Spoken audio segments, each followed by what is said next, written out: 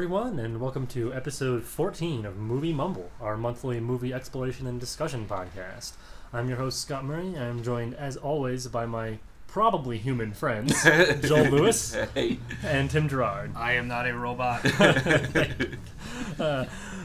This is the middle of our favorite films cycle, in which we each pick our favorite films.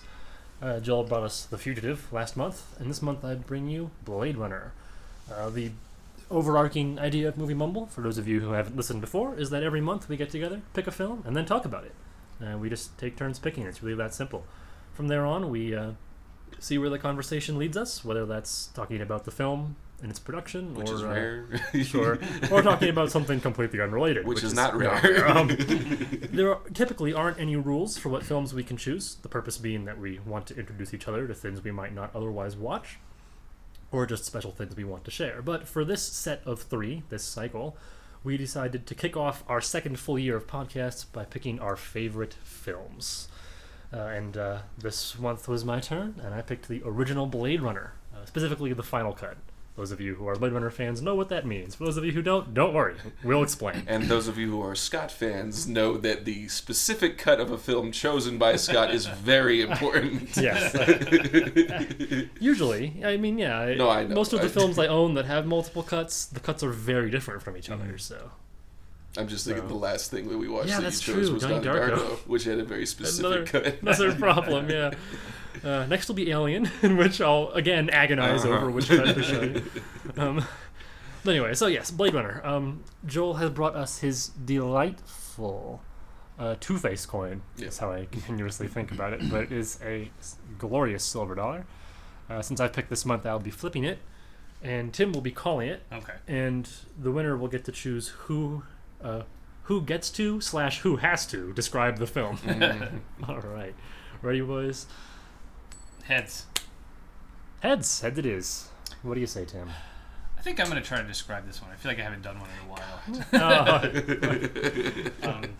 I took notes, but not about the plot. Right. Well, I also want to add sort of some of... I've had an interesting... Not super... welcome to the Tim Hour. Right. Well, yeah. Well, then I'll be quiet for like 45 No, minutes. it's about damn time for the Tim Hour.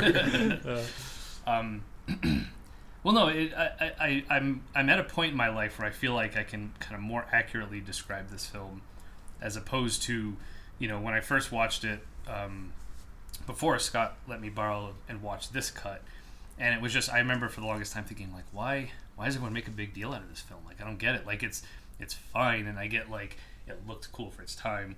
But I mean, I think a big part of it is knowing Scott and getting to understand the whole noir genre even better. Thank you. So that's a big part of it. Is like, I feel like if you're not kind Y'all of aware can't see of it, these listeners, different, but I'm grinning like an idiot.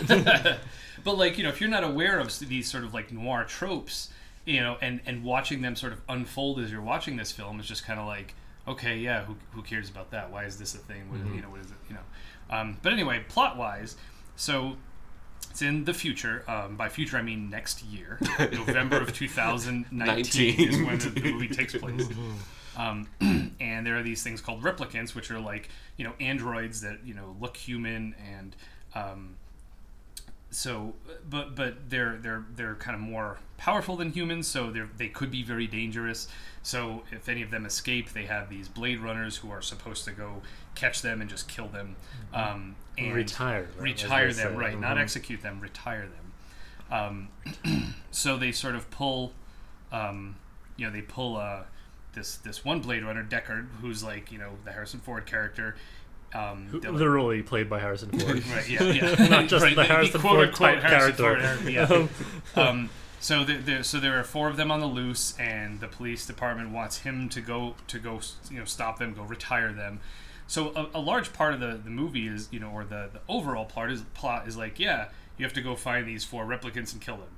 And that's sort of what gets the ball rolling, and then we see Deckard's detective work. Right? Yeah, we get to see that sort of like, oh, here's this one little picture that's something about this on a hunch. I'm going to investigate this picture, and it leads to this clue for him to find one of them. And and maybe that was part of it again, like when I first watched this, kind of watching this unfold, it was just kind of like, like, why do we spend so much time with this guy just hanging out in his apartment drinking? But again, like, that's sort of a very noir atmosphere that it creates, So then, one by one he starts to chip away at them, and then But in the meantime, we're also getting to see what the replicants are doing. right, and there are one of the things that in addition to that's one thing I forgot to mention. They have sort of a lifespan built into them of 4 years. So that's because of they begin to develop emotions. As they age. Yeah. So the idea is that if they kind of just were able to run rampant, it's like, these could be more powerful and take it. So at least there's this fail-safe of, okay, they're going to die, and then that's it. So they're some of them are trying to, find a way to prolong their life because they don't want to die. They know enough about being alive to know that they don't want to die, and the idea of that living in fear of death kind of thing. And so that's part of what they're doing is they're trying to get back to their maker and be like, hey, is there a way to fix this? So that sort of plays itself out on the more major replicants, while the sort of minor sub replicants are being dealt with by Deckard. And then also throwing into the mix this other woman who doesn't know she's a replicant, but she actually is, and they sort of end up having this connection, and yeah, I'm trying to. So that's the thing is, maybe this is part of it too. Why I had a hard time. Like, if someone asked me, especially beforehand, like, well, what is it about? And it's just like, I don't know. It's just like it's basically like almost like a cop and robbers kind of story. Again, like it's got this very very simplistic little. There's the private dick, and then there's the police department who's like, hey, you're outside the law, but we need you to do this thing. And then there's the Dane who comes in, and I need your help. It's got all these. It has a similar problem to Skycrawlers, which was our second film, and that if I tried to describe it to you, it takes a long time. I've spoiled half the film, and it sounds dumb. Right. But if we sit down and watch it, and let it piece out in front, let it assemble piece by piece in front of you, it all comes together into a coherent whole. Right. And I think that's definitely part of it too. Is it's almost, I don't want to say it's not about the plot, because the plot is important and has a lot of points to it, and a lot of metaphor that's really cool. But it is very visual, so to sit and watch it and see these scenes and be immersed in the world, it is very much a visual art. It's not just that the movie genre is a vehicle for telling the story. Like, the visual aspect is, maybe in some sense more of a percentage of what the film is about than the story, than the narrative. In like a lot of good films, the setting is its own character. Right. In a lot of ways. Yeah. So that's kind of, and again, I guess not to give the plot, in terms of how it ends. Deckard ends up confronting the last two and kills one of them, but then the last one is kind of the leader, Rutger Hauer's character, and he's kind of messing with him the whole time, and at the very end ends up actually saving his life before he kind of, right before he has his final moment. The soliloquy. Yeah. Mm-hmm. And it's this very, the source of the quote, like tears and rain, so you get this very kind of very complex ending where, through the whole thing, you're like, okay, these replicants are the villains and he's the good guy trying to save him. And then you're at this point where it's like, okay, he could just let him fall, and instead Rutger Hauer catches him and, saves him to kind of give him, almost as if, I think it's part of the point where he's saying, like, these eyes have seen things you can't imagine, and they'll all be lost once I die. So maybe it was this sense of, well, wait, if I tell this guy, then maybe my legacy can live on beyond my life, which I feel like is also a very human thing. I'm going to have kids, so I can tell them all my dumb stories, and then when I die, they can tell my dumb stories to their kids, But yeah, maybe that was a last-ditch effort to hold on to this idea of being alive in that sense. If someone knows my story and can kind of, see me as like, oh, okay, you were kind of like a person, you had experiences of your own, that it's a way to kind of cheat death in that sense, kind of like being a composer. You're like, oh, maybe after I die, my music will stick around and people will listen to it, and it's a way of gaining some sense of immortality. But yeah, and then he runs off with his lady, with the dame, quote unquote, who is also a replicant, and that's sort of where the film ends. Is like, okay, like they head off to done. An uncertain future, right? Yeah. But if you want to find out about that future, watch Blade Runner 2049. Right.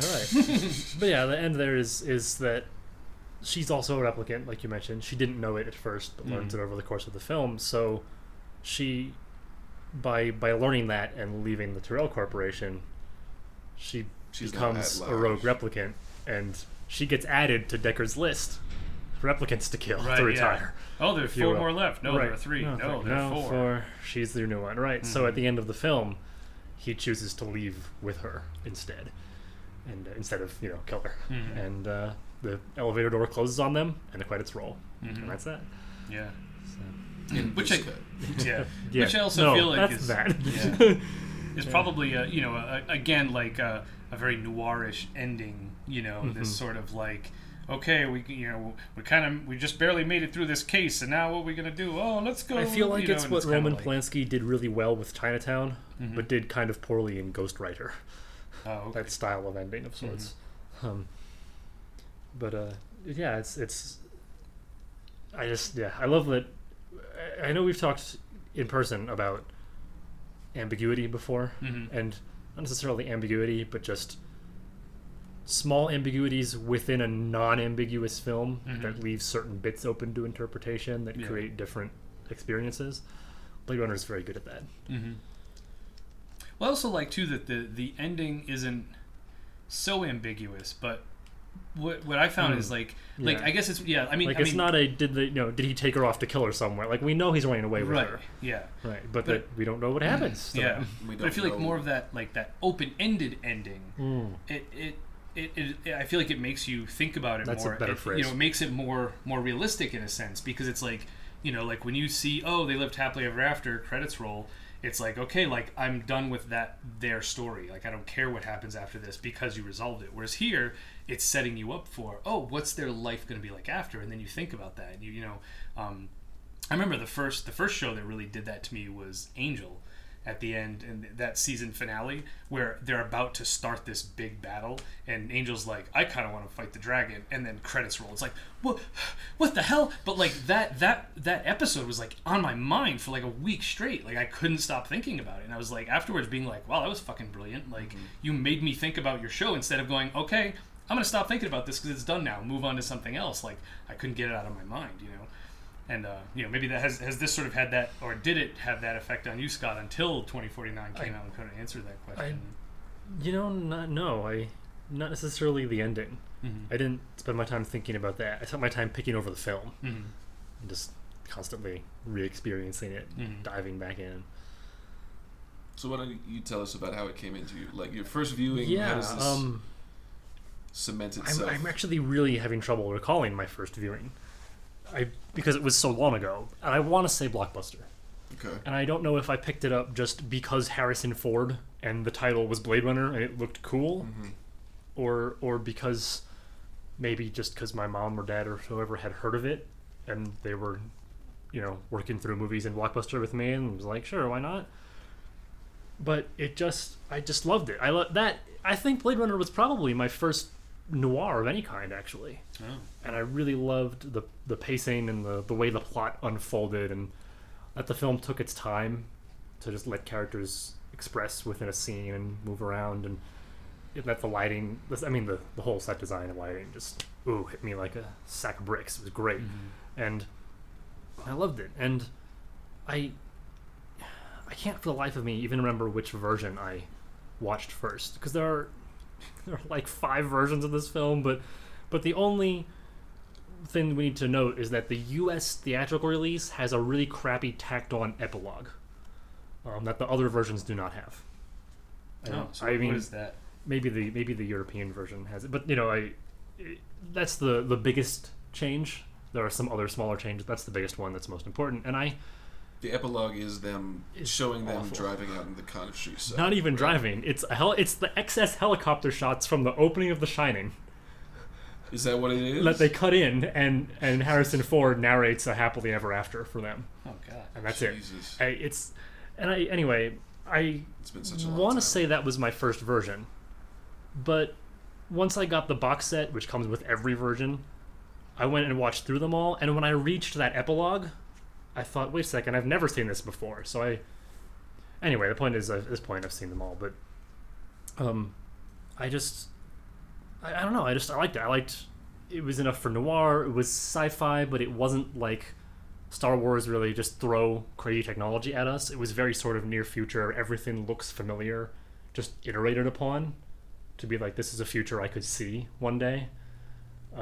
Which was, I think, my first exposure to that kind of sci-fi, as opposed to the typical sort of Star Wars sci-fi. You were saying the branding seemed to be a big component. I want to bring that up later, yeah. Maybe not later as in like in 60 seconds here, but just everything clicked. And then as I got older and watched it and unfolded more about the plot and had more to unpack and more to pick up on, and I just found more and more and more to see every time I watched the film, you know, more bits and pieces, more information, more cool theories. So I don't know, I'm having trouble explaining why it's my favorite film. It just is. Everything about it, I just love it. If you gave me a magic wand and said, fix one problem with any film on Earth, like, you know, physics and the real world, not even, doesn't matter, just anything you want, all I'd do is I'd smooth out one of the cuts in Blade Runner, where they cut two shots together. Which one? When he's being confronted by Leon, and the gun out of his hand. Yep. Yeah, they had to cut to that. That's it. That's all I'd do. I wouldn't make any other changes to Blade Runner, and I'd forsake other films to make Blade Runner just that little bit better because I love it that much. So there's my testimonial. But so thank you, Joel. You reminded me that Blade Runner is covered in branding: Coca-Cola, Atari, Pan Am, etc. But that's something that also my favorite sci-fi author and favorite author period, William Gibson, does. That these futures are all, they start with a near future and then extrapolate that into a far future. So the far future is full of real life familiarity. You know, when we see the Coca-Cola ad, even though it's on this ginormous neon that flying cars are moving past, it's still Coca-Cola. Like, we can tell. Even when we see the blimp overhead with the ads for the off-world colonies, it feels like an advertisement. Like your typical, you know, pick up and go and have a brighter future. It's things we've seen in real life, just with a new coat of future paint. And that helps. Grimy, dirty Los Angeles future. Yeah, in this case. And that, you know, the screens are different, the colors are weirder, there are flying cars, spinners they are in this film, etc. But like it definitely feels like the world evolved naturally out of the one we see around us. Does that make sense? That's something that Gibson is really good at, and something that Blade Runner did really, really well. And that I don't know, I like that kind of sci-fi, especially. It really clicks. Although of course you run the risk of a brand problem, like in this case Pan Am and I saw another, TWA, are both airlines we see in the background in Blade Runner, and they are long gone. Right, and Atari is only recently getting. It doesn't exist. Yeah, it's not quite it's still around, but it's not around the same way it was or anybody thought it would be. You know, it really depends. Or in a Gibson book, he'll mention, you know, a Kodak micro lens for the camera implants they're building for people, because of course Kodak photography, right? I mean, they'll be around forever. Yeah, and so that certainly can help to ruin the immersion when, you know, the passage of time sees brands not go the way they were supposed to. But I don't know, it's never hurt me that much. Brands come back all the time under different names or owners, so yeah. You mentioned you've seen it before, Tim. But the first time it didn't stick, and then you saw it again. Is this your second time then, or this is third? At least my third, because okay. you did let me borrow it, and you had me watch the same version. So I prepped for 2049, right? That's right. Yeah, we were going to see the sequel, and you hadn't seen the original. Yeah. I might have seen it. Like, I remember seeing it, I think, in college with my roommate.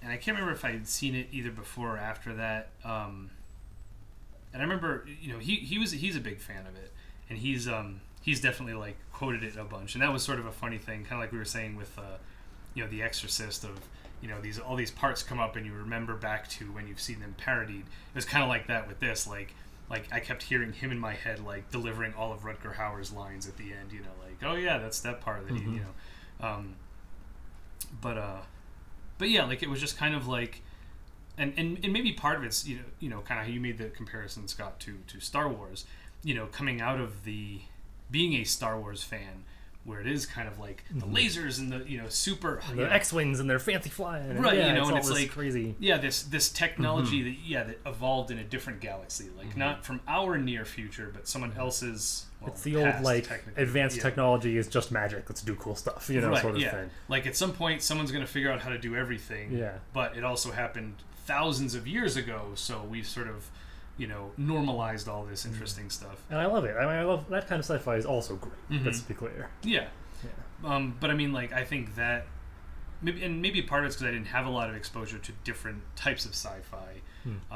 So it was just kind of like that was it for me, And that's the thing too, is the more I think about it, the more I don't have certain specific genres that I like. It's more just like pieces from here and there. Yeah. Like, I'm not a fan of just sci-fi.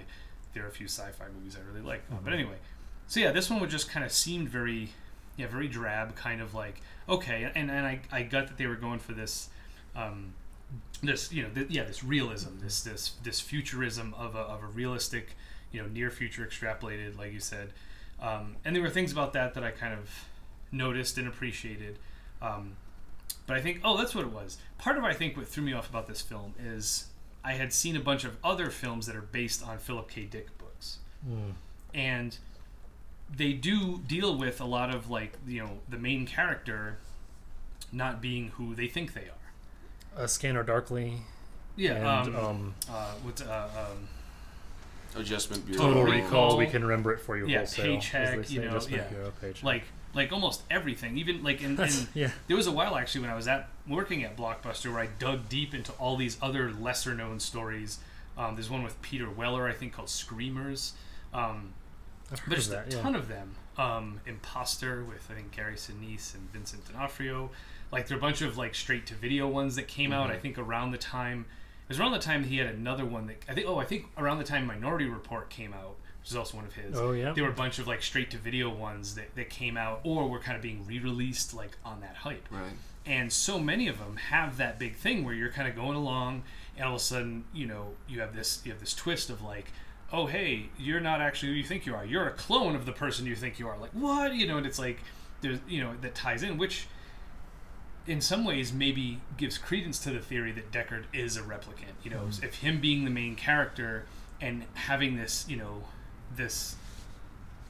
I guess, the following sort of the form of the other Philip K. Dick films that I've seen, that would have been where this is going. But then it doesn't, and they don't really even kind of, like you were saying, there are theories that he is, and that's the big argument, if you will, is he is or he isn't. Yeah. Which, like, almost, and that's sort of my thing. Is and with that one sentence alone, I made everyone listening furious, because the rest of them, it's, no, he is, right, or obviously he isn't. Yeah. So me saying that there are two sides just made them all angry. But yeah, so that was, I think, one of the biggest things that because once I found out it was based on a Philip K. Dick story, I was like, oh, this is going to have, and then it kind of didn't really. It just kind of had this, like, way more kind of even keel, and maybe even that was part of it at the time where I was like, oh, I bet you we're going to find out he's a replicant, and then you don't. And it's like, well, wait a minute, so I guess he isn't. I don't know. So yeah, so that sort of aspect of what I knew of his storytelling didn't translate. And I've never read the Android's Dream of Electric Sheep. I've never read it, so I don't know the differences maybe in that story. I think Joel, you lots said of differences. So both of you read. That's okay. So maybe you guys can speak to that at some point. It's like the basic concept was made into a film. Okay. And most of the setting of the book was kept, and then not much else. Okay. It's So yes, I think that was one of the things that and maybe unfairly so, I felt like disappointed by it because it didn't deliver what I was expecting it to deliver because of the Philip K. Dick name. We've talked before on this podcast about how much that can hurt when you go into a film expecting something else. Yeah. Even no matter how good what you actually get is, you're always left disappointed. Mm-hmm. Yeah. This is interesting. As big a fan of metaphor as you are, as this being a huge metaphor about identity, right? Like the idea of humanity, or more human than human, right? Because that's what Roy more does. Human than human is He kills his god when he discovers that he cannot live beyond his life, so there's no afterlife for him. So the way he spends his time after that is mourning for his lover, and then living in the moment and toying with Deckard. There's this drive for them throughout the film to do what they want for the people they care about. But at the end, after he kills Tyrell, which is also sort of an overflowing of these emotions, and Roy is the replicant who we've seen deal with emotions best throughout the film, and they sort of overcome him in that moment. After that, his malice sort of just goes, because his purpose is gone. He can't save his loved ones anymore. He can't get any more life for himself. It's literally impossible. Not that there's, someone else to talk to or some more info, just impossible. So instead of killing Deckard, which he totally could have done, he decides to try to impart what he knows. Well, I mean, it's this idea. I think he's embodying this idea of like living presently. Because what he decides to do, because he wants to kill Deckard because he killed Pri, right? Pris, Zora, right? Pris and Zora. So, but the way he goes about it is he's having fun with it. He's toying with him because he doesn't have. It's this kind of like nihilistic. Well, if I'm going to die soon, and there's no way of extending, and I have nothing else to live for, I might as well have fun, right? And then when he gets to the point where is going to kill him, it's like, well, now what do I do after that? Why would I? Right? Why would I? And it's also he wants to impart life into Deckard. Yeah, this idea he wants to of make him the present. Feel and fear and etc., which is something that Leon touches on briefly during the confrontation with Deckard. Leon says, it's quite a thing to live in fear, isn't it? And that's what Roy says to Deckard later. Quite something to live in fear. That's the life of a slave. He wants to sort of free Deckard from the slavery he's been in of his own fear. And see, I think something that Deckard learns from that is that in the end, it doesn't matter if he's a replicant or not to him. Because he makes the decision. What he wants to do is be with Rachel. Yeah. So that's the decision he makes, and that's the line that he goes. What matters is what we live, right? Real or not? Okay, no, we're gonna do it. That's one of the many masterstrokes of the sequel that people were wondering if they were going to settle a debate about whether Harrison Ford was a replicant or not, and they don't, which I'm super happy about. But the closest we come is a line. Some point, Harrison Ford is in there. He says to the Jared Leto, the big bad, he says something like, "I know what's real," and it touches on what you just said, Joel, about what's real for him, what matters to him. That what's replicant or not doesn't matter. What is or isn't real doesn't matter. What we make, what we choose, right. The lives we live. That carried over beautifully. I also feel like the thing you were saying about like when he could kill Deckard, but he chooses not to. I also feel like that falls under the category of more human than human. Because I feel like most humans in that situation would choose the petty option, be like, I'm going to let you die because you killed my girlfriend. See, but that's what I mean about after he killed Tyrell. Like, all the stuff he does up till that moment is motivated by his need to save himself and the ones he loves. That purpose that justifies what he's doing. So when he gets to Tyrell, he could just turn around and walk out. But he doesn't. He kills Tyrell. And that's part, like you said, it's part, what's the term for, like, godicide? Not regicide. Anyway, deicide? It's part deicide. Thank you, Tim. It's part deicide, but it's part just emotional outpouring. The grief, the suffering they've been through. There's nothing more for them. Nothing else coming. And it overcomes him, and he kills Tyrell. But afterward, he has no more purpose anymore. Killing Deckard won't get him any life. It won't get any of his loved ones back. It won't get him any closer to answers. That purpose has gone, and therefore his need to do his justification has gone. He sees Deckard then as someone who was doing his job, stopping them from doing exactly what they did, which was run around and murder people. Right. So he takes his revenge for the 2 replicants Deckard killed, not for Leon, who Deckard didn't kill. Oh, right. Because Rachel killed him by yanking out a couple of Deckard's fingers. That's his. He needs to do something to communicate that grief and fury to the man who caused it, but it's a measured response, and it's much more toned down. That we see Roy sort of come to terms with his emotions throughout the film as a replicant, because at first he doesn't seem to have many. He's just cold and did you get your precious photos? Like, he doesn't seem to care about. But there's this odd everything except his quality focus. about him too. Yes, absolutely. I feel like about all the replicants. Because there's one. What was the? He has like this little kid grin about something really early in the film. They have this strange curiosity about the world around them. I mentioned we see two of them, like sniff something, experimentally, almost like a dog. They're always exploring and learning, and emotionally they are like Tozan as well, because replicants don't have emotions to start, and they start to develop them, and that's why the lifespan is there. And the replicants in question are reaching the end of that lifespan. That dog interaction, what you were saying about acting like a dog, they also treat, I'm blanking on his name, the engineer, the toy maker. Sebastian. JF Sebastian. Roy talks to him like a dog. Stay. Yeah. Come back. Like, the way he interacts with him in Tyrell's presence is this real master-dog relationship, which is interesting. Yeah, it's incredible. And so we see them start to understand, and that's where Roy's emotions get the better of him in Tyrell's home. And then afterwards he sort of has both this mastery of them and this strange childlike sense of wonder at what he can feel and see and do, at what living is. It's great. His body language in every scene is phenomenal. Something I really found interesting was that each of the people who had a hand in creating him, right? We have the eye tech, and then we have Sebastian, and then we have Tyrell himself. The way that they look at Roy, it's this almost, they're in awe of what they created. They see him as this more human than human, perfect thing. And he spends so much time tearing it all down. Well, no, it's more that you built me wrong.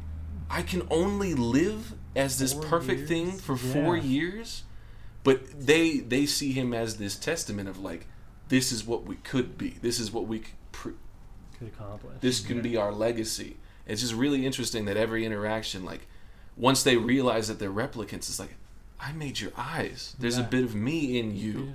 Like the prodigal son coming home. Like that was a really interesting. Tyrell calls him the prodigal son. Yeah, no, that was something, especially with this viewing, I was very keyed in on, was because I keep seeing. I mean, it's not a big leap to see Roy as this Christ figure. I mean, he plunges a nail through his hand. Like, there's this idea of him being this martyr, right, or this sacrifice. Yeah, those replicants, and Roy in particular, their journey and death is what brings Deckard into the light again. Because when we see him, there's not much going on in his life. He's not even living. He's eating noodles. He's eating noodles. That's it. And he's drinking whiskey, drinking a few bottles a day, and that's it. He's not.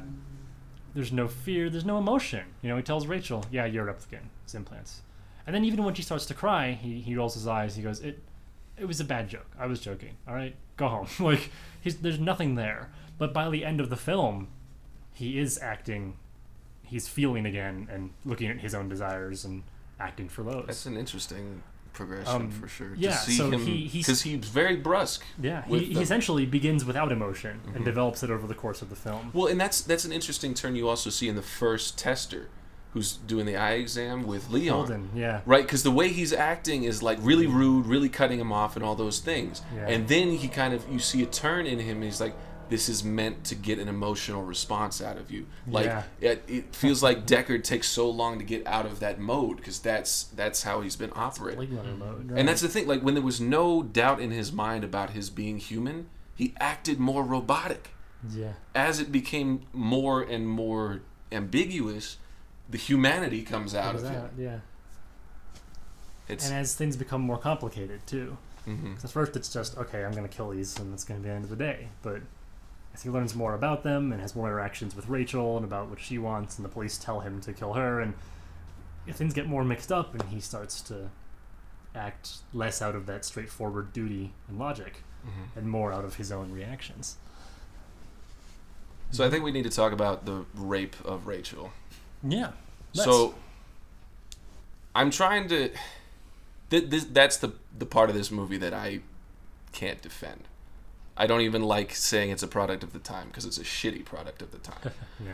But what I'm and this is not a justification for it, but what I'm seeing it is, this is a point in the film where Deckard is doubting his humanity, and he's using Rachel as machine, as subordinate to man, to human, as this device for vindicating his and it's being one of the human. first times we see him really act emotionally in the film. Yeah. Because we're getting close after he kills Zora. He's buying the vodka. He talks to Bryant real quick. But then Leon shows up. And he nearly kills him, and Rachel kills Leon and saves him, and they go back. And so this is the first moment we've seen Deckard have anything other than the Blade Runner hunter. Well, he has the space for it, right? Because when he's going to get the vodka, he has this, like, he's you can see him. He's like exhausted. He's like, down, this is right. how I'm going to deal with this. And then Edward James Olmos shows up, and he has to adjust. He has to make this shift into work mode again. And then they get into this private space where he can feel like he can decompress. See, and it's a parallel to Roy again, because Roy, throughout the whole film, is remarkably unemotional because he's doing the job. But when he gets to Tyrell and he finds there is no answer, his emotions overtake him and they pour out, and he kills his creator. And so this first time we see Deckard do anything other than be robotic, it pours out in this aggressive, primal just need to act on something other than logic. And so he goes after Rachel. In addition to what you said about to confirm his humanity of the well, because that's the thing. He knows she's a machine, and the way he talks to her is like, you need to say this. Yeah. Say I want you. Say kiss me. Say all these things. Yeah. He's inputting into a computer.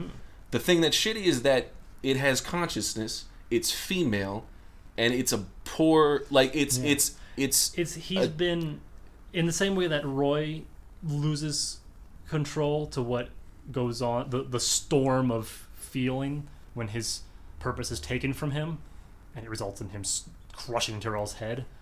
Deckard's part loses control, but part doesn't, which is the uncomfortable part.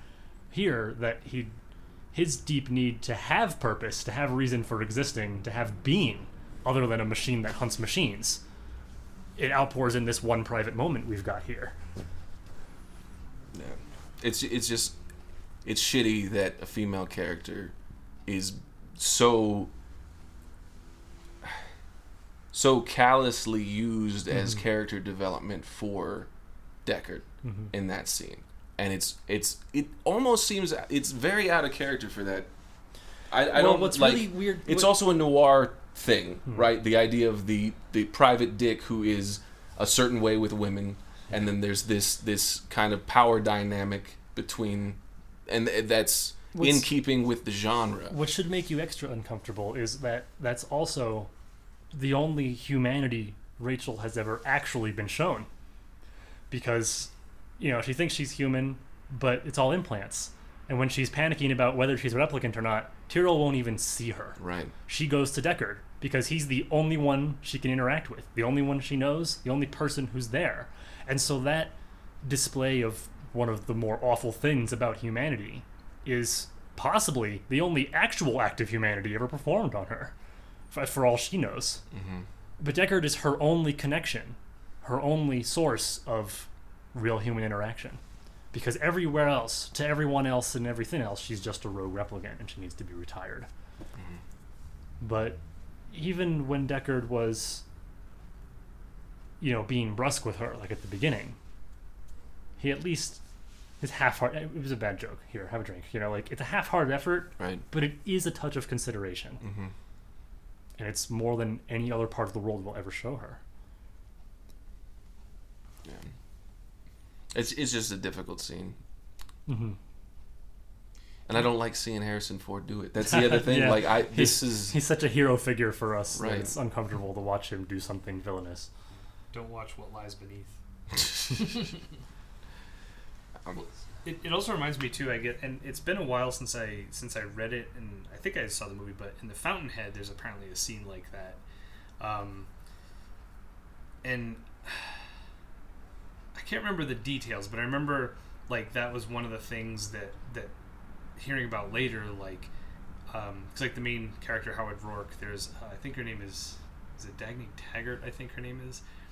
And there's a scene like that where, and I think it's different from the book and the movie. Like, I think in the book it's much more of just like the two of them, and there is more of a I feel like it's more implied that there's a mutual sense, and it's probably more aggressive, but also like from both parties. Whereas I think in the movie it's more of just like, like she's there and he just takes her to bed, and the way it was filmed and shot and edited and everything, it looks way more one-sided. And again, I can't remember exactly, but I know that's another scene similar to that where like a lot of people are just like, hey, what the fuck? Like, why is this main character who you're supposed to be like, hey, he's this, we're kind of trying to make him into this not ideal man, but he's all about integrity, and then you kind of do something like this and it's just like, what the fuck? Like, what is this supposed to do? Is it just, and like you said, not wanting to use the excuse, it's a sign of the times, but like, was it just so normalized back then that people didn't acknowledge that was rape, and they're just like, yeah, we're gonna have a sex scene, but this is how it's going to play out, and it's just like, well, wait a minute, that's not a sex scene, it's a rape scene. Where the whole, like, she wants you to, but she's not going to say it sort of thing was normalized once upon a time. I guess it's still pretty normal now. Yeah. But unfortunately. But yeah, that whole, like, oh yeah, she wants him to overtake her. And I mean, like, well, you got to talk about this shit. It's a kink, right? Like, but it's consensual non-consent. That's exactly That's the whole thing. Yeah. It's... So, like, there are certainly a lot of films admittedly from Blade Runner's time, but even otherwise, that did that sort of thing just as under the assumption that's like, oh yeah, this is how our sex scene is going to be. She's going to want it, like, and it's something that's definitely uncomfortable nowadays. Yeah, which is a good thing. Mm-hmm. Well, it's almost like I always feel like in the past too, it was like that whole like women aren't supposed to like sex. And that's why they never admit to it, and that's why the guy has to take it from him. Like, I don't know how long that. That's its own discussion in the film and TV industry about like. I don't know where things are at the moment on this, but that you could even get away with showing stuff that was kind of graphic as long as there was no implication that the woman was enjoying it. Right. Like that would get around the censors for a remarkably long time too. Yeah. And that's like. Yeah. Just the sacrifice of a female character for male character development was frustrating. It's like, see, if Decker's a shitty guy, right? I would argue it's for her development too, because like I said, it's the first act of humanity that, as far as she knows, right? And there's this idea that like, because she is a machine, right? The juxtaposition of female and machine and rape of these things, it just double triple reiterates the treatment of replicants as non-human, right? And also this is how you treat women too. That's the thing. Like, if you're treating it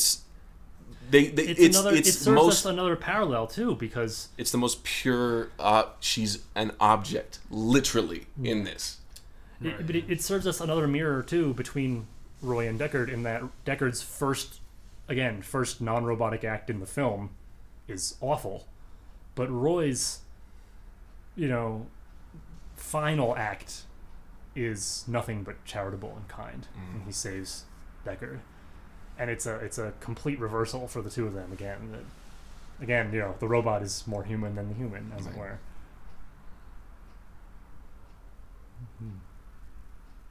I was just thinking about the sex scene in 2049 with the like overlay on the prostitute and all that jazz. Yeah. And like it's mostly less rapey, depending on what you think about prostitution. Well, I mean, like, but it occurred to me that they're both awkward and uncomfortable. Yeah, well, for their own reasons. I think like a Blade Runner movie needs an uncomfortable sex scene. Well, that's the thing. I think that's something that's a good quality of the sequel, is that it keeps the continuity of this is how the robot AI extension of what Rachel was, the idea of the motherly, matronly, like, take care of you robot that you could also fuck, that continuity comes through from this. Like, that iteration of AI is a direct evolution of how the robot female is treated in this one. Mm-hmm. So, like, those continuity strings are strong, but they're shitty strings.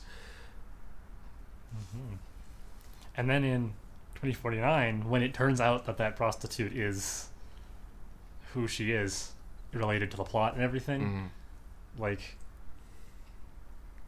it's everything was tied together between the two films so well. Yeah, no, it's got... They really picked up where the other one left off. But, yeah. So yeah, Joel, you wrote a lot of stuff down. Let's get Joel had a notebook here. Tell us what's on there. Well, I mean, this has one of the greatest opening shots of all time. Yeah. That otherworldly, industrial, future landscape with the signal flares going off. And I mean... the eye, shot of the eye. Right, and I mean, it comes after, like, the description of what Blade Runners are, what replicants are. For films that need exposition to get off the ground, both Blade Runner films do it beautifully. Yeah. Because it's just it's like 3 sentences, right? It's the future, replicants are artificial humans, they're indistinguishable, we use emotion to distinguish them. When they're illegal, Blade Runners go kill them, but we don't call it killing. I really love that film line. Starts. I love that line about this was not called execution, this was called retirement. Like, that just, it establishes the tone so well. Yeah. And like, other films might take forever of just characters explaining shit to just get anywhere. Blade Runner does it with a couple sentences. Yeah. And then you get this gorgeous, like, almost unparalleled now, this idea of, like, that future landscape being industrial and grimy, but also have, like, this beauty, all the flickering lights, this the spinners flying between the buildings, and like a shinescape. Like, it's very iconic, and all, like, the pyramid is gorgeous. The technology looks, I don't know, like, it holds up really well, and that was something I had written down. Blade Runner was fortunate in that it kept a lot of practical effects. Practical effects tend to age pretty well. Even when they don't, they still age pretty well. By coincidence, I watched RoboCop again yesterday. I was not thinking ahead to Blade Runner at all. I just wanted to watch RoboCop, and in that too, everywhere they used practical effects is really great. But whatever they did with the giant warbot looks really goofy, and I can't tell how much of that was cutting edge computer tech at the time, or just practical effects that overreached or didn't match what they were otherwise doing. But no, stop motion would make it feel stop motion. But, like, compared to some of the earlier efforts at pure computer effects, you know, Blade Runner, RoboCop, it all holds up really well. You know, the Thing and the puppetry we talked about, that, you know, because computer effects age because we see better ones afterwards. You know, we play a PS2 and go, oh, this is great. Then we play the PS3 and go, wow, this looks so much better, and PS2 looks awful, and the PS4. But for practical effects, for a long time now, it looks real. They've been what they are. They are real. You know, let's do puppetry, let's do models, let's do miniatures, and it's been that. I'm sure there have been improvements and changes made since the 80s in those fields, but they're not necessarily ones that are super immediately obvious, the way a high def shot is from a, you know, cathode ray TV. So when we go back, it still looks good. See, and coming from that first shot, like, the lighting in this movie, I'm always struck by how prevalent it is on screen, how aware I am of light. It's on the characters, but it's not it's not in a distracting way. It adds this, like, filter, this layer, because when they're in the Tyrell Corporation pyramid and the shade comes down from, you see the sun is going down under this other pyramid, and the shade goes down, and how much darker and more mysterious that room becomes. It, like, cuts off right about at Deckard's mouth. It's right. Like, his face is in shadow, but not his chin. And then they bathe Harrison Ford in blue light at certain points, and then just the flashes, and then when he's in the apartments looking around, and there's, like, the ceiling fan flicker coming through the windows because of something across the street or whatever. And you get that side shine come through, and the shadow, and then the particulate dust that's moving through it. And then you have the television screen blimp coming through scenes, shattering light. New life in the off-world colony. Yeah. Right. That constant reminder, literally above everyone's heads, the thing they crane up to look at. That you're down here, you're and down you could here, be up life there. could be better, yeah. Right. Come, join us for a new life on the off-world colonies. And, I mean, the real, like, landmark of lighting in this is the clear jumpsuit or a clear raincoat that Zora wears through the broken windows, the windows or the glass walls of the mall, right? Like that. And she gets shot, and the blood like streams down the inside of her clear raincoat because it catches everything. And that's something that the skill to get those on frame, how the light hits, and it's just something that could just look like whiteout, right? Like the skill it would take to make that meticulously shot lighting work. I was thinking this time watching it reminds me of the sniper fight in Skyfall when he comes up in that glass building. That was beautiful. Right? So, and that's something that had to have been inspired by this because it's a similar... You keep seeing these the clear neon frames. and shadow and it just good stuff. The lighting budget on this movie must have been insane. Like I don't know how you create such, and that's the thing. Like usually good components of a film are good in that they are not distracting. You're not noticing them actively, but in this, the lighting almost acts as another character, and it enhances all these different. This film is a huge reason why I'm a sucker for other films nowadays with the set and the lighting and the art and all like things like The Neon Demon and Drive and Ghost in the Shell even, which I mean admittedly is also super sci-fi, so maybe that's cheating a little, but just that whole sense of letting us breathe in the place the film is taking place in. It all comes from this for me. It all comes from Blade Runner. Yeah. This idea that I should feel like I'm there. That's the thing. Like lighting is usually a color in the painting of the film that is not all that. It contributes to it. It gives it form, but it's not always so. It's not so pronounced. So pronounced. Not at the forefront of our minds. And as in Blade Runner. I don't know if I know of another film that has the lighting so front and center like this. Yeah. And speaking, if I could pivot into sound. Yeah. Like when that scene you mentioned when Zora's getting shot and breaking through the shop windows, and like up till now we've heard everything in that chase scene. We hear the cars passing by and the people on bicycles and the chatter and the cross now symbol, and we hear everything that Deckard can hear as he pursues her through this crowded place. And some stuff fades in and fades out as it gets closer to or farther from him, but it's this noisy place. And then move, get down! He pulls up his gun, and everything else fades out except for the gunshots and the glass breaking.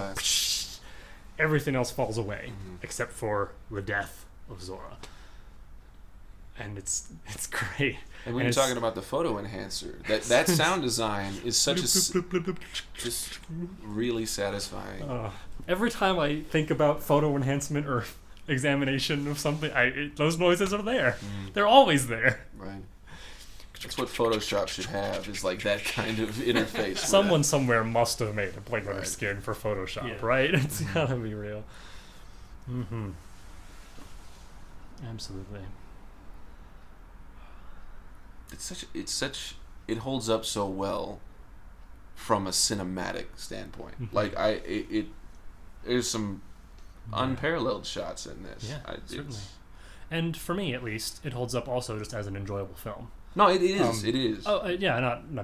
Not accusing you of saying it wasn't, but I mean that we've touched briefly before upon how classics, when you go back and watch them, and then are bored because the things that it did first are now normal, or because the parts that were memorable were to do with, cinemagraphically, not necessarily the plot or what have you. Like apparently The Jazz Singer, one of the first commercially successful talking films, or the first maybe.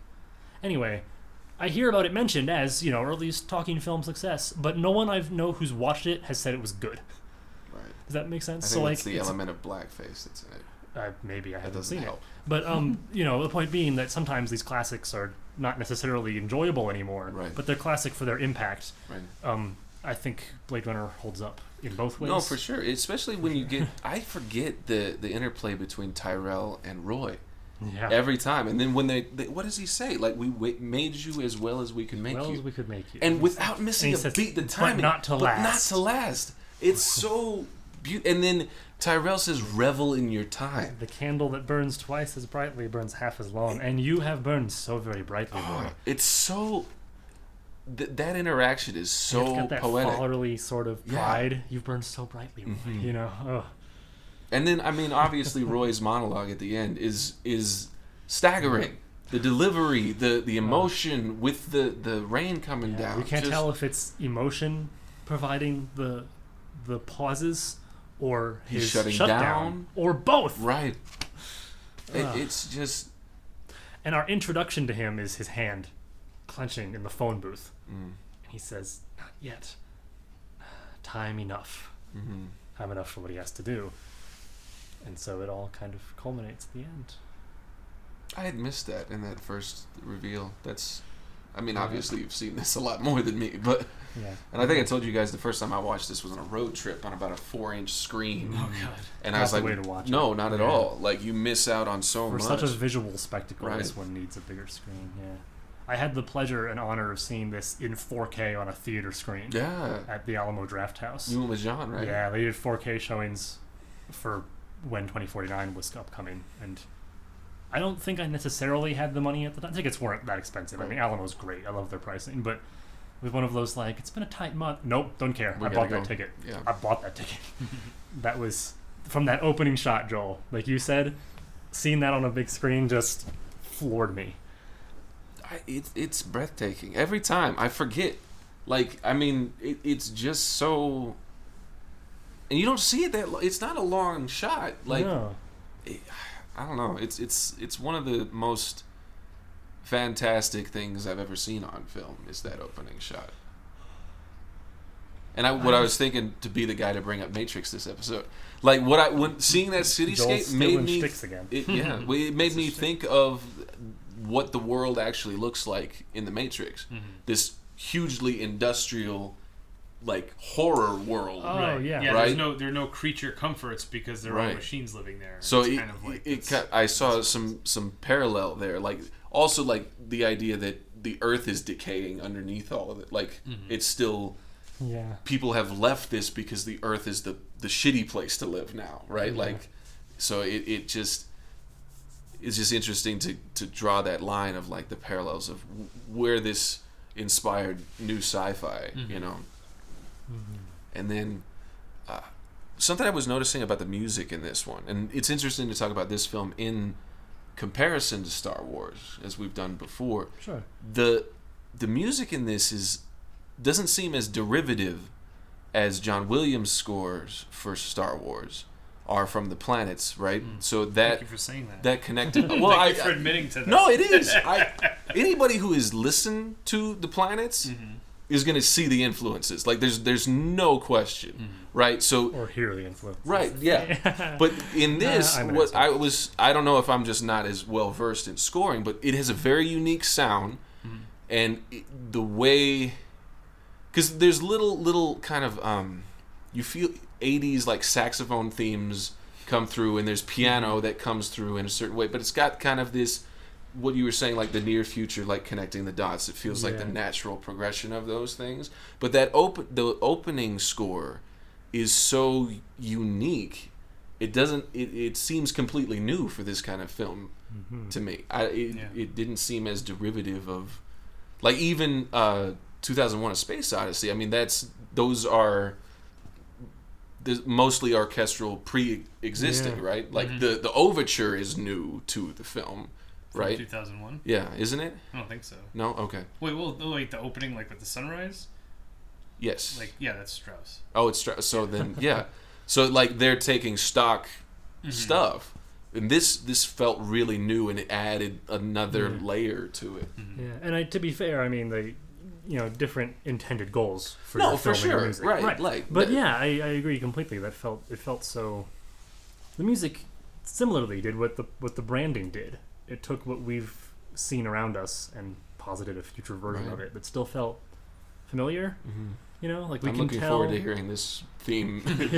Yeah, we can tell. Oh, this music is like. Oh, this is the romance scene music, or quotation marks. Yeah. Or this is a chase scene music, or this is this music. But like, you can tell partly because it's happening on screen, but partly because that's the emotion it drums up in you, but it's not anything you've heard before. You know, it's not the chase music from I had it in my head and I lost it. Not the chase music from some other film you've watched, or or the action music as Luke swings over the cavern with Leia, or what have you. It's different, but it evokes the same feel. Serves the same purpose to the film, right. And helps add to the film's whole feeling of a new combination.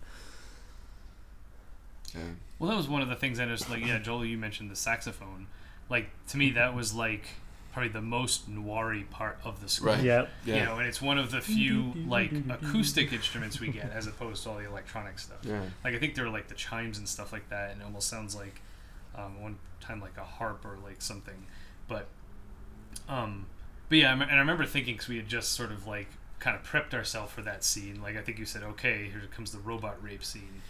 And I remember when the saxophone comes on, I remember thinking, oh no, it's okay, because the saxophone means it's sexy. Right. You know, it's like it was almost meant to be like, this is a love scene. Uh-huh. You know, like it was trying to tell us that, because what was going on screen wasn't okay. But it was like, no, it's okay. There's saxophone. It's sexy, you know. And intentional or not, it's a great juxtaposition nowadays against what's going on screen. Yeah.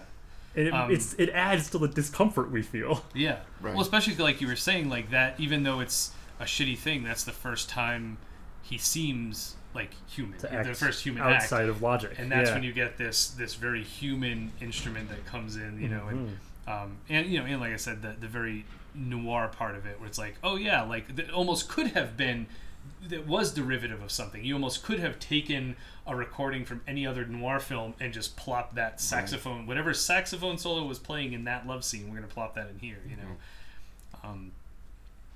And I think one of the things that makes the music very different is because most of it's electronic, but it's good electronic, you know. And I was thinking a lot about that, like what, you know, and one of the obvious things I thought of is like a lot of electronic music that's from that sort of the dark ages of the 80s. It's all this like dance pop music, you know, and you get a lot of these kind of like quirky, kind of, you know, very rhythmic, goofy kind of sounds.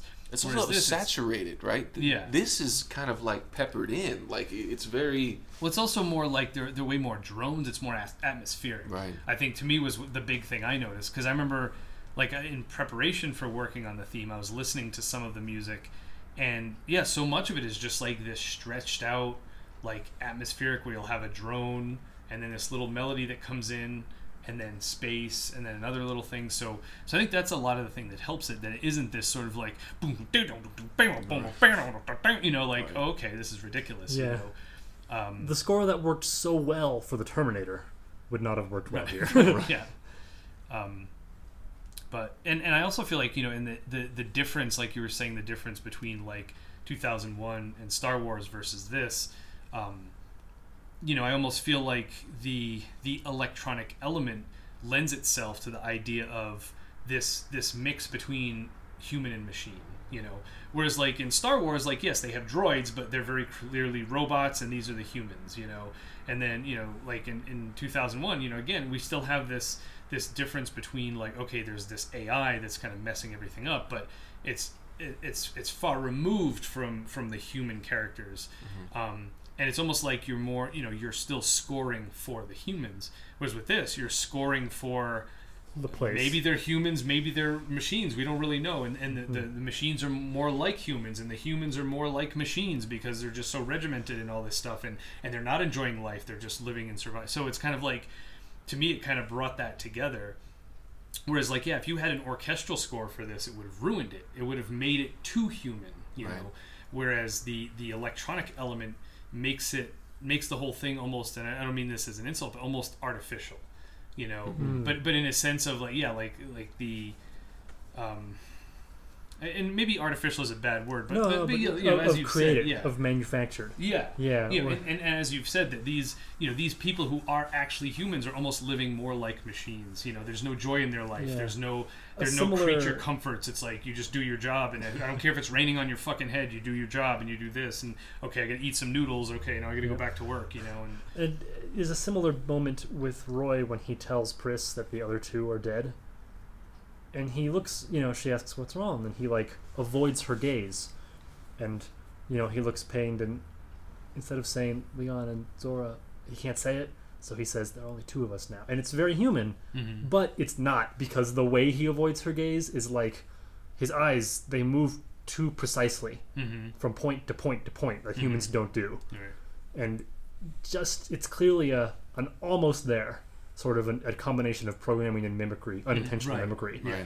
That's almost there, but there's just that one piece that says we recognize this as grief, as emotional difficulty delivering this bad news to the person he cares about, but it's not quite there. It steps into the uncanny valley. So you seem to say the music does a similar thing of that. It's right. Yeah. Oh yeah, I know what this is, but not quite.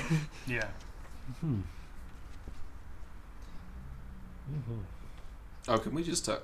My favorite shot, maybe in any movie ever, is Deckard taking his shot of vodka and the continuity of the blood from his lips slipping into it, and the way it curls under in the glass. What a shot. As I said when we were watching this, when I was rewatching the film that Scott let me borrow, that scene was what made me say, "Oh, this is why Scott loves this film so much." Yeah, but you said that to me right as we were building up to that scene. I looked over and Joel was writing in the notebook, so I hit him on the shoulder and was like, "Look up," because I knew he loved it. Oh man, it's something so, I don't know. It's kind of a mundane, real like if you're bleeding and you're drinking, that's going to happen. Yeah. But it's so cinematic. Like you couldn't do that on purpose. It's this single wall of light, which is the brightest thing we've seen in the film, basically, to this point. Deckard against it, basically just profile and shadow. And the glass, and it's vodka, so it's clear, and the light comes through. And as he takes his drink, the one he wanted to take after the first kill, let alone after his near-death experience with Leon, and getting beat up. And as he puts it to his mouth, the blood shoots back in to remind us of what happened and go, oh, it's got to stay. That is very noir. That if you're a noir protagonist, you've got to get hurt, and it's got to be visibly painful. It's going to be blood or you got to drink to Chinatown, he gets the knife in his nose, and even 2049, the Blade Runner sequel, he gets those bandages for the last bit of the film. Yeah, gets beat up pretty badly. It's so that's sort of the pinnacle of the noir protagonist's wounds for me. And then he goes to wash his face and his mouth out in the sink and spits the water out, and it's all just red. Yeah. Like I think I said this with Fugitives. Like the man just looks good beat up. Like it's poor Ford. It's such a strange quality. Like he looks good in gore. Like it's. He's rugged. Yeah, he's rugged. That's Daniel Craig has the same thing. Like yes, he absolutely. looks good beat up. He has a ruggedness to him. Idris Elba, I would argue, has the same. I just don't want to see him beat up. We've talked about this. My man crush is way too strong. I want to see him suffer. I don't know that I've seen him beat up yet. Is he in? I mean, imagine in Luthor. There's Luther, I guess. Luther's pretty great. Which is the British TV series he's in, where he plays a is he detective? Yeah. It's hey, look, more noir. I wonder. Let me see what else, because I've definitely seen him punched up a bit. Tom Hardy looks pretty good. Yes, he does too, doesn't he? If they would let people see his face. Well, I mean, I was thinking about the Cray Legend. There's that. Yeah. In Bronson, which will be coming soon. I'm making you guys watch that one. Like, Tom Hardy, so good, so good. I keep forgetting that Idris Elba is Heimdall. Yeah. Or was Heimdall, I guess. But, spoilers, Infinity War. But as far as him looking beat up, Dark Tower was the thing I saw most recently, where he sustains wounds. Huh. So, as the main character in that. So just to pivot, the death of Pris is really disturbing in this. Yes. And I forget every time that the way he shoots her causes her to seize and spasm. Like a broken machine. Like a broken machine. And it's like... And scream and scream. And you've kind of seen Deckard more and more affected by each of these deaths this time, because he's like, am I killing my own kind? Right? And this last one... Am I killing something alive like me? Right. Because it deserves to die. Right. And that is like the manifestation of his worst fears. Like, it's in pain. Yeah. Like, it's like you but kind of... But we see a little bit of an act of humanity in that he shoots her a few more times. Right. Tries to really put her down and end that suffering. Because if he was at his normal... when he kills Zora, she hits the pavement, and then he's just, tells the cop, hey, I'm a Blade Runner, here's my badge, and then he walks away. Right. Done. There's nothing there. With Pris, he puts her out of that potential misery. And it's really, like, it's a disturbing image. Yeah. It's this schism. I don't know. I could toot my own horn for a moment, the people who say that Deckard is not a good Blade Runner, he kills 2 of the 3 Blade Runners that get killed in this film. Not Blade Runners, replicants. He finds them basically on his own, right? Except for Leon. He hunts them down really effectively. He walks the street, and he kills Zora and Pris successfully. And in Pris's case in particular, they get in a bit of a fight. He just wins it. It's he is good at his job. That's why he's here. But that's the other thing. Like, in the past, they weren't looking to fight Nexus 6s. Yeah, they mentioned that these are new. Like, his skill with this model of replicant is unprecedented because they've never had to fight. Yeah. Plus, he's probably old and out of practice to a degree. Right.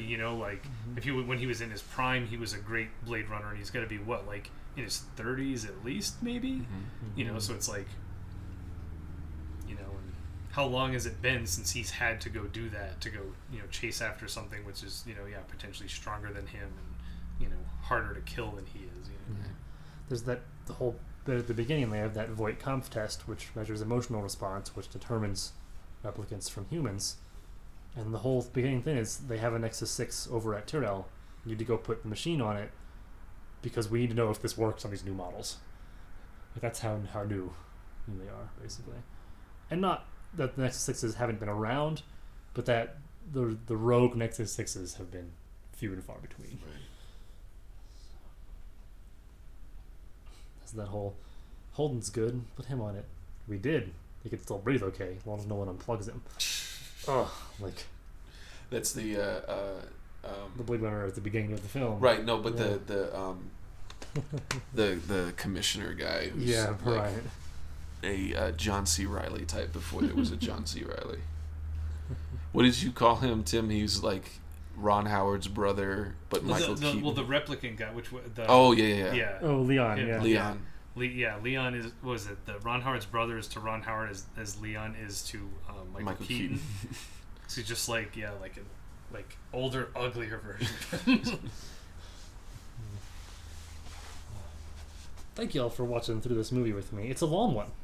Yeah, the final cut for sure. It's pretty lengthy, but it didn't feel that long though. No, this time it didn't. When you go in, if you're expecting an action-y movie, like the film moved slowly, so that's gonna hurt. Yeah. But when you're in for a film that doesn't move at a breakneck pace, I feel like despite taking its time, it still moves along nicely. I don't feel like we're lingering for too long. Plus, the other thing is it's long, but it's interesting to look at. Yeah, it's full. That's every moment is worthwhile. Actively watching this it makes it brisk like that. Yeah. Well, thank you. It's always good to rewatch this one. Yeah. I mean, I would say that. Of course, I'd say that. So, should we move on to situational movie recommendations? Yes. Our longest reoccurring segment for which none of us are ever prepared. Yes. Does that mean if one day we're all prepared, we've ruined the length of the recurring segment? It's over. Yeah. So the reign is done. So I'm going to never prepare, and you're welcome. Listener. Anybody have one? No. We're not prepared, Joel. You said it yourself. Okay. Okay, this isn't necessarily a situational recommendation. It's another one of my weird ones, but it's sort of and I need to phrase it properly here, but what is, like, the film that you still watch even though, I guess just the scene that made a whole film worthwhile for you. Like a film that you otherwise don't like, but there are one or two pieces that are just enough that you will go back and watch it again. Okay. Does that make sense? I have mine. Yeah. Okay, get and go, please. So I've watched it for the first time, Last House on the Left, which is this 1973 gruesome, terrifying, just some of the most depraved, awful humans doing things to these teenage girls. And it's a movie I watched until the first 2 acts, and I'm like, I am never going to watch this piece of shit again because it's like painful and I don't want to watch this or put myself through it. And then there's a 3rd act shift, and I don't know if I want to spoil it for you guys, but I mean, I don't care. Yeah, go for it. okay, fine. Spoilers for Last House on the Left. You should probably watch it. It's great. I know I just said something that contradicts that. But so they do these things to this girl who's went out to a concert with her friend, and this group of criminals who's escaped from prison have just abused her and beaten her and brutally murdered her. And they end up staying at the girl's parents' house. And then the parents find out what they did. Yes. And the parents fucking murder them. I have seen this. It's a spectacular... I forgot the title completely. Oh but my I God. saw that. Oh my God. So, like as I said... As soon as you said they stay at her parents' house, I was like, wait a second. Right. So, like, I'm disgusted. Claw hammer and garbage disposal? Right. Yes? Okay, yeah. yes. So it just was like, I'm disgusted. Why would I watch this ever again? Why do people watch this? Why do they praise this as... And then it shifts. And it's like all of the vulgarity and the violence that comes from these criminals is inverted into the domestic, like, nuclear family, and the reaction to that ugliness is the same, if not worse, on the other side of the spectrum. It's such a great shift. That totally turned that around. And it starts with a dream sequence, because one of them's like the dad's a doctor, so one of the criminals is having a nightmare where he's imagining the parents like putting them under and then taking out their teeth with chisels and a hammer. And so I was like, this took a left turn. And then I was I was texting John, the site runner, as I'm watching, because he had recommended it. I was like, this just turned left, like, and he's like, oh yeah, you're into it now, boy. So it was, it's. Thank you for giving me an excuse to keep with my theme of using 2 films in my answers. Yeah, for sure, yeah. But in terms of a film I don't want to watch again because it was uncomfortable, even though it was a good film, which seems to be what you're saying about Last House on the Left, was Life is Beautiful. Oh, okay. Which, not necessarily because it was uncomfortable, but because it was heartbreaking, emotionally destroying, just open weeping sort of thing. It's a wonderful, amazing film, but I don't know if I could ever do it again. I've done it twice. But then, in answer to my regular question, it's Flyboys with, which Franco brother is in that? Is it Dave? Who cares? It's Flyboys. It's a World War I dogfighting film. That makes me think it's a complete mess. As in, like, it's like 10 scripts that they crammed into one, and they had a whole bunch of tropes they wanted to shove into, and, like, the romance of the pilot and the farm girl, but then we only have enough time to do 3 scenes of that because we also want to do the guys on the airfield and the stereotype about the ones and lists, and only killers can sit here. I mean, it just crams everything you've ever thought was ever cool in a war-related movie into one movie, and it doesn't have nearly enough runtime to give any of it space to breathe. It feels like it was multiple scripts crammed together because sometimes things are just picked up at random or dropped. It's a tragic film because the things that they did so damn well. You know, the sets and the acting and all that jazz is, well, sometimes the acting, sometimes not, but no, it's so great that, like, if it had just stayed coherent, it would have been glorious. But the thing I keep going back for, honestly, is the dogfights, is the action. Sometimes it's a little physics defying, but oh my God, is it glorious to look at. That's what I put on. I found it for $2 in a place that was going out of business, got the DVD, and I just queue up the dogfights. Nice. So, how long is that movie? Let's find out. It's literally sitting here on the table. It'll be on our watch list here pretty soon, I imagine. I'm torn because, as I said, I don't watch it all the way through again. I see. Put it on. You like get to skip those. to the parts, right?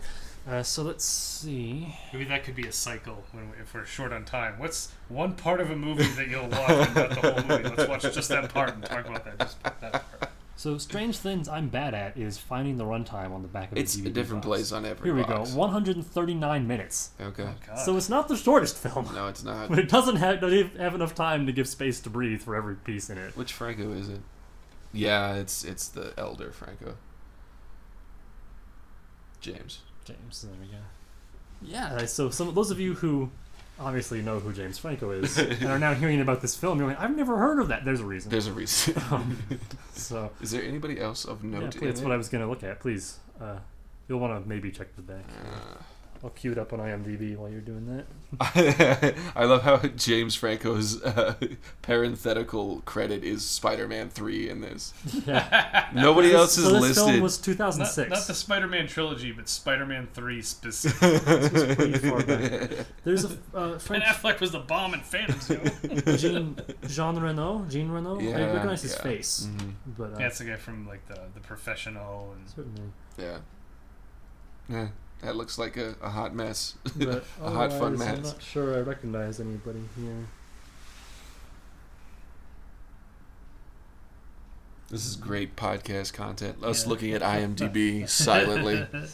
That guy is in it. So yeah, that was Fly fake. Boys I wasn't even looking at it, listener. Fly Boys is also like I said, it's a bit tragic because it could have been so great. Mm-hmm. You know, it touches on themes that work well on their own, and the planes were, if I recall correctly, a huge chunk of their budget just went into building actual planes that they would film for most of these scenes, like actual, almost replicas. They used a different kind of engine because just there's a reason we're using different kinds of engines nowadays, and reliability, right? And safety. But I mean, so a lot of the flying is real. Not cheap green screen, and it's definitely my what could have been film. Mm-hmm. So, gotcha. Yeah. Tim, do you have one? Yeah, I think for me it's Phantom Menace. Ooh, yeah. Okay. What's the scene? The lightsaber fight with Darth Maul and. Oh man. You don't like the pod race. I don't. I wasn't a child when it came out. Oh, so. Ouch! Ouch! Well, no, wow, I'm not saying as. I mean, if you were a child when it came out, and you're right like, yeah, that's really fun. Yeah. Like, it's. I don't know. I mean, it's just. I will say, going back as an adult, the pod race is still half entertaining because the race bit is great, but then when they keep cutting back to their dialogue, it's a little bit like, just shove that away and just give me a special effects racing, because that would have been. Mm-hmm. That on its own, I think, still holds up. But you're right; it's interspersed with. Yeah, and I mean, maybe okay. Stuff. Like, to be fair, okay. Like, I didn't grow up playing like Mario Kart and stuff like that, and I feel like that's a big part of it too. Is more so never even thought of that. Than your age is maybe like if you've played a lot of racing games or Mario Kart, like those type of things, which I didn't really. So there was like zero connection to that scene for me. Like, I don't care that these things are moving fast. Like, I've never had a desire to take part in that. I've never done it on any sort of virtual level. I don't even think I watched a lot of car racing movies at that point. It was just kind of interesting. Yeah. So I'm sorry. Please, you were talking about the lightsaber fight, of course. So yeah, well, no. I mean, awesome. That's So and that's the thing is like I feel like nobody needs to have that explained to this. Like, oh yeah, of course, yeah, that's a great scene, yeah. But like so much of it leading up to that, and to be fair, also just like was it Jake Lloyd? Is that the characters like you're just terrible. Like every line of dialogue he says is terrible. Woohoo! And like now this is pod racing. Yeah, and it's like. Yeah, so much of it is just like... We've talked before about how you can make things that are for kids, but also for adults. Yeah. About, like, the Last Airbender TV series does that really well. Example. I feel like the original trilogy did that pretty damn well, too. But that, by the time we get to the prequel trilogy, they sort of lost their grip on that. Yeah, well, because, I mean, the original trilogy was huge with kids. Like, we can't pretend it wasn't, all right? The toy phenomenon. Oh, yeah. Like, kids I was there. loved those movies. I bought but the those. thing is, I have a Jar Jar Binks toy. They were done in that way that appeals to every age group. Yeah. And they sort of, they lost their grasp on it when they made the prequels. Yeah. I imagine that will be a cycle at some point. Star Wars cycle? No, we'll probably just a prequel one. Sure. But yeah, it's just I mean, so it's not just the pod racing part, but it's everything else around it. it's just like, watching Anakin and Padme talk to each other, knowing these two are gonna fuck at some point, right? And it's just like, what the fuck, like what? It's like it's and not to disparage Natalie Portman, but keeping her from 1 to 2 was uncomfortable. Because if they had gone with a different actress so that both characters had undergone this dramatic visual shift and growth, I think I might have been more comfortable. Yeah. But having her look 3 days older and him be suddenly Hayden Christensen was off-putting, I will admit. It's just like... There's so many issues. Sorry. No, just... That is a reason to watch that movie. That's a great finale until the end. Yeah. Oh, CG Yoda was... was that the puppet? That was still the puppet, but it was a terrible puppet. Yeah, it was... That was a terrible puppet Yoda. Jar Jar Binks, like... but then it all kind of comes together, and it's just like, holy shit, like, yes, this is... Like, I think I mentioned this before in a previous podcast, like, there was one time, it was before Force Awakens was coming out, and I was like, I need to clean my apartment. I'll put on episode 1 while I clean my apartment, and then sit down to watch that scene, Yeah. But, yeah. Well said. Well said. I like that we hit on. Yeah, I'm glad I got to clarify, like, not just making it be like only children like that, but yeah, I think thank you. I think it's a generational thing. Like, there was definitely a point where Absolutely. I think, like Mario Kart started and became a thing that I think a lot of people, like, across the board, or those types of things or whatever, or even like Smash Brothers and other. Like, I don't play those type of games a lot of the times either. So I feel like if they ever did something along those lines, people would be like, oh, this is great. It reminds me of this thing I like, this video game style I play all the time. And I'm just like, or like Mortal Kombat was a good example. Like, that movie, I actually liked the movie more than the game, because the movie actually had somewhat of a story. Right. Whereas the game of just like two characters fighting each other infinitely. They've added plot to the newest Mortal Kombat games. Okay. There's an actual campaign you play through. Isn't there like a DC fighting Injustice. game that's like, because they did it with Injustice first, so then they added it for Mortal Kombat 10. Yeah. And it's which works much better. Yeah. But I say that also because it lends validity to your complaint. So yeah, it's crazy because, like, specifically the pod race is like, that was one of the first video games I ever played was Star Wars Racer, right? Like, getting to play as... So there's a huge amount of nostalgia in just pod racing as a concept for me. Like, the Lego sets were massive and cool. Right. Like, I always really wanted Sebulbas, but it was like $250. I was never going to afford it. Like, so, like, it's interesting that kind of was my into it. Yeah. And just... You're not a thing for you. That's interesting. Well, I feel like, and it's funny too, because I feel like maybe I don't know if you have to do this in but I play the Star Wars Lego games, and I almost wonder if, like, I feel like there's maybe some point in episode 1 where you have to do the pod race, and I like, whenever I get to, like, in games like that, it's like, fuck, I don't want to do this. Like, if I wanted to race, I'd do a racing game. Like, I'm trying to do, like, an RPG. Like, I want to go through and, like, talk to people and find clues and to solve puzzles. I want to do a fucking racing game that I can't get through until I win this fucking race, And it's like, stuff like that always frustrates me because I'm not good at those. I don't like them, And it's like, I don't want to have to get good at it, Like, give me some sort of cheat code so I can skip this level and just move on with the story. Lots of games fall into that trap of, let's add something else that'll be a nice break, but it's so completely not what the rest of the game is that it instead becomes this huge difficulty hurdle. Right. Yeah. Like the Batmobile parts of freaking Arkham Knight.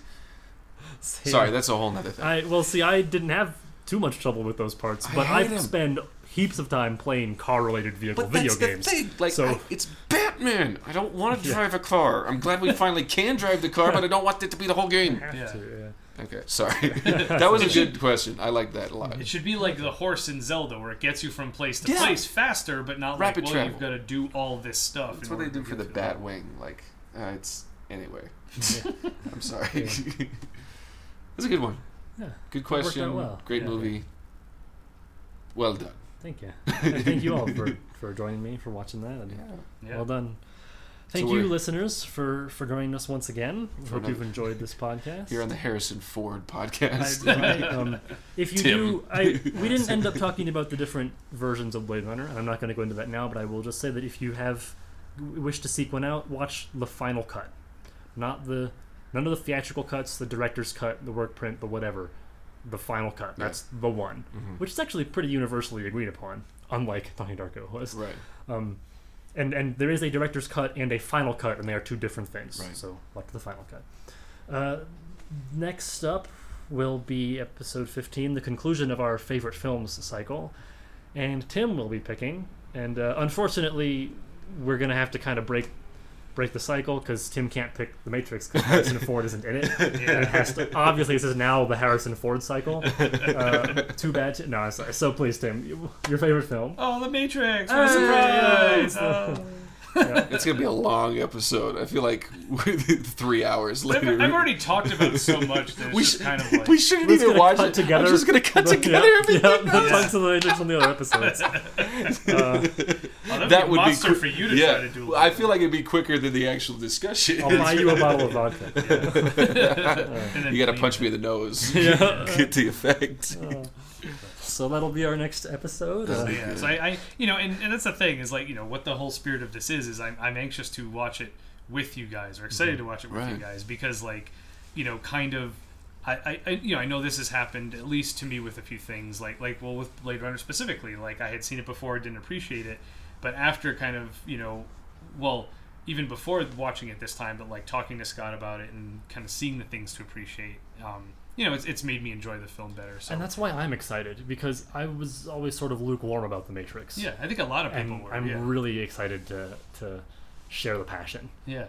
You guys have turned me around on a number of things we've watched, even during this podcast, and on other things that I already liked, you've just made them better. So I'm super excited. Yeah, I think it's gonna be fun. Sounds good. We hope you'll be back with us next month, listeners. I almost said viewers. Wow, what's wrong with me? And are you a replicant? Yeah, clearly. What was your emotional response? It's a tortoise. All right. We hope you'll join us all next month, listeners. Thank you so much for listening. Goodbye. Bye. Bye. Hey, listeners. We appreciate you tuning in for our podcast. We're now available on iTunes. If you'd like to check us out there, I'd be glad to have you subscribe. We'd also love to hear your feedback, whether it's a comment, review, or anything else. You can reach us all through our official Nerds That Geek emails, which you can find on the bio page at nerdsthatgeek.com. Or, if you can find us on social media, I'm on Instagram at Scott_W_Murray. And then on Instagram and Twitter, I'm at JoelT18. And on Instagram, I'm TheTimGerard. And on Twitter, I'm at TimGerard. Thanks so much for tuning in. We hope you'll come back for more.